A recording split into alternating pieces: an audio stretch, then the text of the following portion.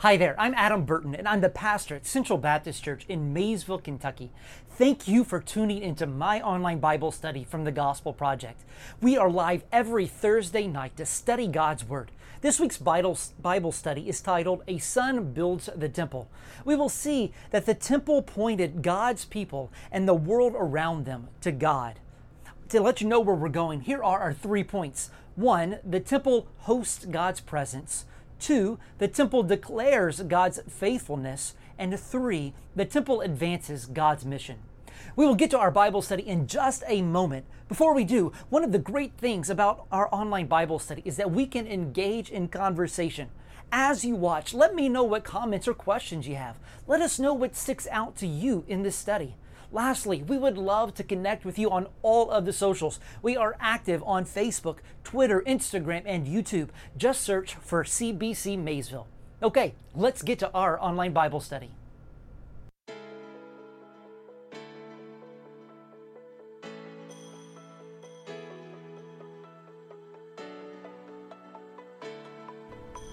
On April 27, 2006, construction began on a new office building in New York City.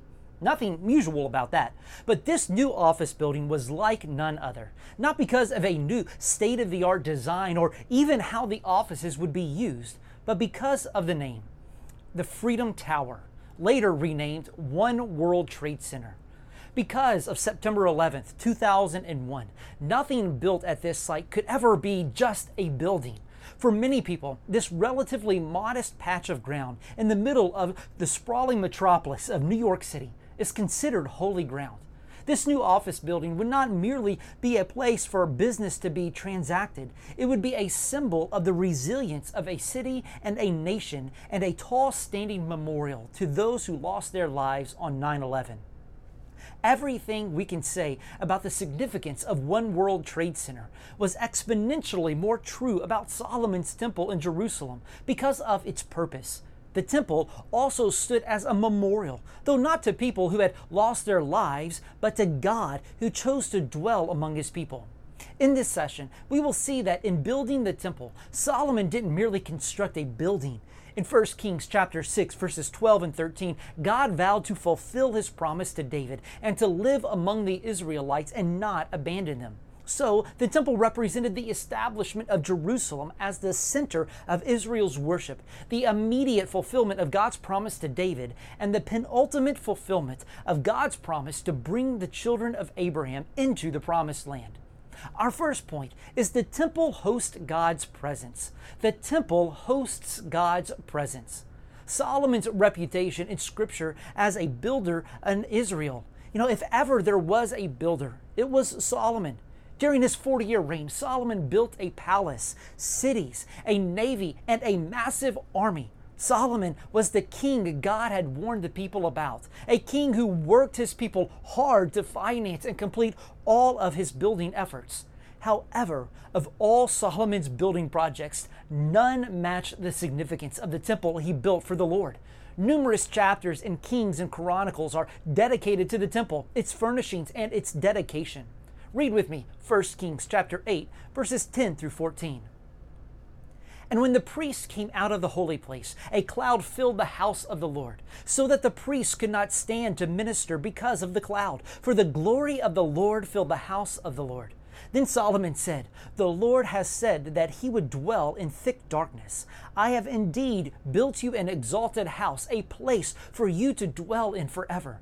Then the king turned around and blessed all the assembly of Israel, while all the assembly of Israel stood. After the temple was completed, God's presence, represented by a thick cloud, filled the temple. The temple wasn't just another building, another construction in a long list of monuments to Solomon's fame. The temple was built to add God's fame in the world, a tangible symbol of God's presence with his people. And this presence was so overwhelming that the priests couldn't even continue ministering. The language here recalls Exodus chapter 40, verses 34 and 35, when the glory of the Lord filled the tabernacle and not even Moses was able to enter. The cloud, representing God's presence, was prevalent throughout the book of Exodus. At the beginning of the Israelites' journey through the wilderness, the Lord led them in a pillar of cloud by day and a pillar of fire by night. At the Red Sea, the pillar of fire moved between the Israelites and the Egyptian army to keep the Egyptians from advancing against them. God's word describes it paradoxically as the cloud and the darkness that lit up the night. Further, when Moses received the law of God on Mount Sinai, the Lord descended on the mountain with a thick cloud of fire, and only Moses could approach. Think about this. Why was God's presence with his people in Israel so significant? Because they were sinners. Because God had made promises to dwell among his people. Because no other nation had the presence of their God among them, because other gods don't exist. When Moses received the Ten Commandments, he entered into the total darkness on Mount Sinai, where the Lord was. But the people stood at a distance. This was probably what Solomon had in mind in verse 12. The Lord is unapproachable in his glory and holiness. Yet the Lord invites people always and only by his grace into his presence, and he chooses to dwell among his people. This is the glorious picture of the cloud-filled temple. This is also the picture of the incarnation of the Lord Jesus. God is glorious and holy, and his perfection limits those who can approach him. But what makes his unapproachable is what draws us to him as well. His perfect goodness gives us comfort as he protects us and directs our paths. Our perfect God is not far off. He is near in all of his power. In the same way, as the second person of the Trinity, our Lord and Savior Jesus is both immanent and transcendent. His name, Emmanuel, communicates his immanence, God with us. In John chapter 1, verse 14, the Apostle John wrote that the Word became flesh and dwelt, literally tabernacled among us. But at the same time, this incarnated Savior walked the earth with his glory shrouded in the cloud of his flesh. This is the splendor of the incarnation, the Son of God taking on flesh to dwell with his people. Listen to this essential doctrine. God is immanent. When we say that God is immanent, we mean that God is personable and relatable to those made in his image, while remaining completely distinct and unique from all of his creation. It means that God is not a distant deity, as imagined by the deist, who only sits on his heavenly throne with no interaction, but instead he is a personal God who created people in his image to be in personal relationship with him. Our second point is the temple declares God's faithfulness. The temple declares God's faithfulness. Read with me 1 Kings chapter 8, verses 20 and 21. Now the Lord has fulfilled his promise that he made. For I have risen in the place of David my father, and sit on the throne of Israel, as the Lord promised. And I have built the house for the name of the Lord, the God of Israel. And there I have provided a place for the ark, in which is the covenant of the Lord that he made with our fathers, when he brought them out of the land of Egypt. David wanted to build a house for the Lord, but with a message from the Lord, the prophet Nathan told him he would not be the one to build the temple. The reason is not explicit in 2 Samuel chapter 7, but in 1 Kings chapter 5, verse 3, Solomon said it was because David was surrounded by warfare and enemies. We also read in 1 Chronicles chapter 22, verse 8, that God had told David he would not build the temple because he had shed so much blood as a righteous warrior in the Lord's army of Israel. Because the land needed rest from the enemies, and because the temple needed to be built by a man of peace, David was not able to build the temple. God didn't fault David for desiring to build the temple, but God's plan involved someone other than David doing it. In response to David's desire to build a temple or build God a house, God seemed to say, David, you wanted to build me a house? I'll do you one better. I'm going to build a house, a dynasty for you. And David's son, who would rise to the throne after him, would be the one to build the temple for the Lord's name. The promise God made many years before to Solomon's father, David, formed the background for his prayer of dedication for the temple. This was all a fulfillment of God's faithful promises.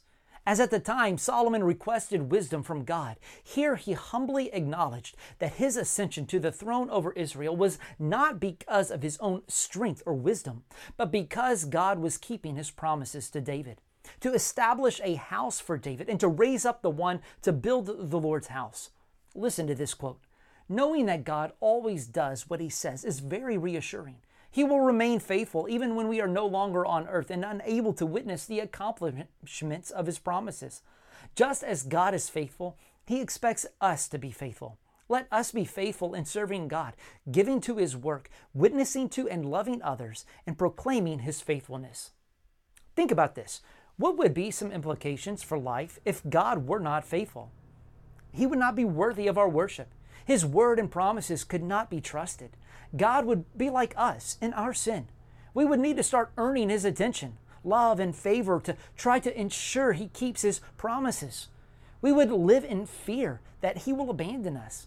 We lose the grounding for our faithfulness in living. Solomon had no illusions about the purpose of the temple he built. The temple was not designed to provide a place for God to live as if he could be contained within its walls. Instead, the temple, like the tabernacle, was to reveal to the Israelites and the world that God was not absent from the earth. He may have seemed far off, but he is not. The temple filled with God's glory communicated his desire to dwell with his people. But the Lord does not require a temple to be faithful and present with his people. God can't be confined by any space, not even the highest heaven. He is omnipresent. There is nowhere where God is not. Solomon affirmed this in his prayer of dedication for the temple. But will God indeed dwell on the earth? Behold, heaven and the highest heaven cannot contain you. How much less this house I have built? That's 1 Kings chapter 8, verse 27. The temple that Solomon dedicated that day in 1 Kings chapter 8 would not endure. In 586 BC, roughly 400 years later, the Babylonians would level Solomon's temple. Yet God remained present with his people, even though they were captives in foreign lands. When the exiles returned to the land, they rebuilt the temple, though with much less splendor. But it too was destroyed this time by the Romans in AD 70. It has been nearly 2,000 years since a temple for God last stood. Though no physical temple exists today, God is ever present with his people. The Holy Spirit dwells in every believer who has confessed Jesus as Savior and Lord. Christians and the church are the Lord's temple. Yet one day, God's dwelling will be with humanity in a tangible way once more. Our last point is the temple advances God's mission. The temple advances God's mission. Read with me 1 Kings chapter 8, verses 54 through 61. Now as Solomon finished offering all this prayer and plea to the Lord, he arose from before the altar of the Lord, where he had knelt with hands outstretched toward heaven. And he stood and blessed all the assembly of Israel with a loud voice, saying, Blessed be the Lord who has given rest to his people Israel, according to all that he promised. Not one word has failed of all his good promise, which he spoke by Moses his servant.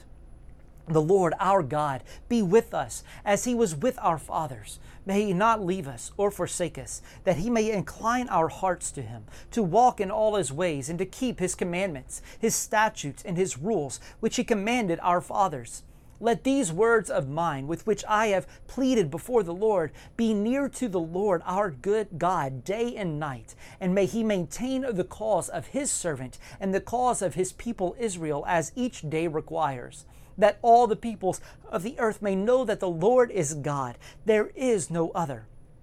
Let your heart, therefore, be wholly true to the Lord our God, walking in his statutes and keeping his commandments, as at this day. Solomon praised God for giving rest to his people. But Solomon wasn't merely talking about the 7 years of peace it took to build the temple. He had a much greater rest in mind. The completion of the temple, as he saw it, was not just a fulfillment of God's promises to David. It was also a fulfillment of God's promises through Moses, that God would lead his people out of Egyptian captivity into a land flowing with milk and honey. In 1 Kings chapter 8, verse 56, Solomon appears to have borrowed words from the book of Joshua. The first 12 chapters of Joshua detail the conquest of the promised land. The remaining chapters of Joshua outline the division of the promised land to the various tribes of Israel. Then in Joshua chapter 21, verses 44 and 45, the author summarizes the state of the nation of Israel. 1, they had rest from their enemies, and 2, God had fulfilled all of his promises to the house of Israel. And pointing back to God's promises through Moses, Solomon wanted the Israelites to see that what they were looking at on that day, the glory-filled temple of the Lord in the promised land, was promised to their ancestors and to them by God many generations before. They were not just looking at a beautiful building. They were looking upon a beautiful fulfillment of God's promise to deliver his people. God's people were at rest in the land he had promised, and the temple before them was the exclamation mark of God's faithful deliverance of ongoing presence with them. Verses 57 through 60 serve as the benediction of Solomon's prayer of dedication. His petitions taught the Israelites 3 critical truths, which are just as important for us today. 1, God's people need his presence. God's people need his presence. Every generation can find reasons to plead with God, to present with them, to be present with them as he was with their ancestors. But in Christ, we never need to fear that he will abandon us or leave us because Jesus has said he never will. 2, the ability to be devoted to God comes from God. The ability to be devoted to God comes from God. The Lord's continued presence with us and his faithful work in us cause us to be devoted to him. We need God to work in us so that he can work through us. We must be clear, however, that in times when we are spiritually parched, estranged, or distant from God, it is because our devotion and faithfulness have been found lacking, not his. 3, all people to know the Lord is God. All people need to know the Lord is God. Here Solomon pointed all the way back to God's promises to Abraham that through them all the families of the earth would be blessed. This has always been the mission God has given his people, to be conduits of God's blessing as they declare to the watching world around them the glory of God through their words and deeds. The temple declared loudly and beautifully, "The Lord is God, and there is no other." Centuries after Solomon, this final petition is graciously answered every time we, the people of God within whom the Lord dwells, make known the gospel, and others from every nation and every tribe place their trust in Christ Jesus. God was faithful to the promise he made to his servant David, and he allowed Solomon to build a magnificent temple for his worship and presence. But the glorious truth is that God dwells wherever his people are praising him. Today, we, the church in whom the Lord dwells, declare God's faithfulness through proclaiming the life, death, and resurrection of Jesus. As we rejoice in our salvation and tell God's story or God's glory in Christ among the nations, the original purpose of the temple will be fulfilled in us as the people of the earth come to know our God is King. Because we know God dwells with us in Jesus Christ, we live in devotion and obedience to God so that the original purpose of the temple can be fulfilled. The people of the earth will know that our God is King. Here are some ways for you to apply God's word to your life. How will you respond to God's desire to dwell among his people? What steps can your church take to be involved in God's mission to bless all the peoples of the earth with the gospel of Christ? To whom will you declare God's faithfulness this week? How will you tell of his glory in Christ among the nations? Listen to this quote. Missions is not the ultimate goal of the church. Worship is. Missions exist because worship doesn't. Worship is ultimate, not missions, because God is ultimate, not man. Pray with me. Father, you created the world to be your dwelling place with humanity, but our sin has alienated us from you. Thank you for making provision for our sin in the true temple of your incarnate Son, Jesus, and for making us, the church, a temple in him in which the Holy Spirit dwells. Use our presence in this world to point to you as the one true God. Amen. Thank you for watching this week's Bible study. Remember that the temple pointed God's people and the world around them to God. The temple was to be a place where the faithful presence of God would be experienced so that the nations would know the Lord is God. Jesus spoke of himself as God's temple, and in his life, death, and resurrection, he was faithful to God's name, embodied God's presence, and extended God's mission. Connect with me if you would like to know how Jesus can change your life forever. Would you like to dig even deeper into this week's Bible study? Join our online Bible study Facebook group to get a short study each day. You can find us at facebook.com/groups/OBS Central.